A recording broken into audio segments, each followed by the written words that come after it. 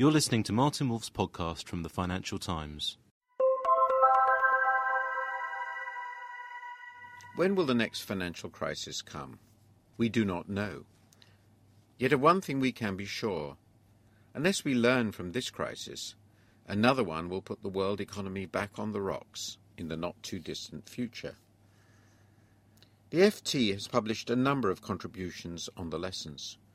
Charles Goodhart of the London School of Economics and Avinash Persaud of Intelligence Capital offered a proposal for how to avoid the next crash on January the 31st.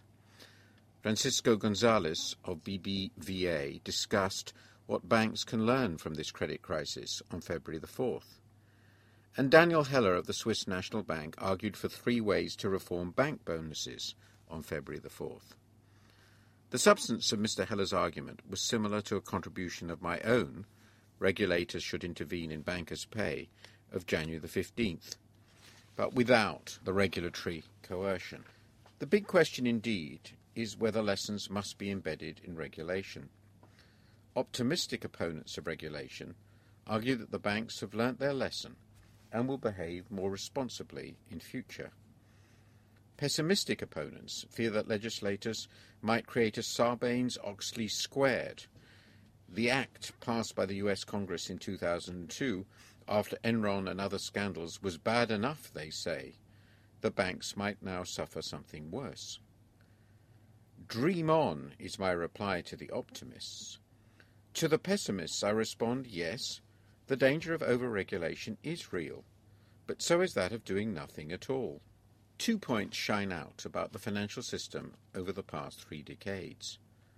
Its ability to generate crises, and the mismatch between public risk and private reward. It is true on the first point that none of the financial crises of this period has gravely damaged the world economy, although some have devastated individual economies. But this is probably just a matter of time. What will be happening now if US inflation were out of control or foreign official support for the US dollar were withdrawn? A deep and prolonged US recession would be probable, with devastating economic and political consequences. It is also true on the second point that the banking sector is the recipient of massive explicit and implicit public subsidies. It is largely guaranteed by the central banks against liquidity risk. Many of its liabilities appear to be contingent claims on the state, and central banks create an upward-sloping yield curve whenever banks are decapitalized, thereby offering a direct transfer to any institution able to borrow at the low rate and lend at the higher one. In addition, banking institutions suffer from massive agency problems between clients and institutions, shareholders and management and other staff. All this is also exacerbated by the difficulty of monitoring the quality of transactions until long after the event.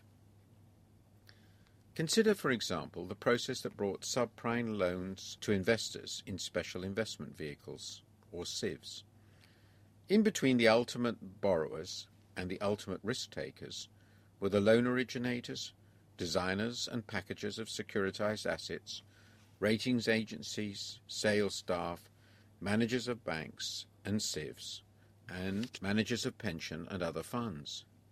Given the number of agents and the wealth of information asymmetries, it is really astounding how little went wrong. Yet big risks have indeed been run. Indeed, the US itself looks almost like a giant hedge fund. The profits of financial companies jumped from below 5% of total corporate profits after tax in 1982 to 41% in 2007, even though their share of corporate value added only rose from 8 to 16%. Banking profit margins have also been strong until recently. Now, at long last, earnings per share and valuations have collapsed. Yet can anything effective be done to contain all the risk-taking that these statistics surely imply?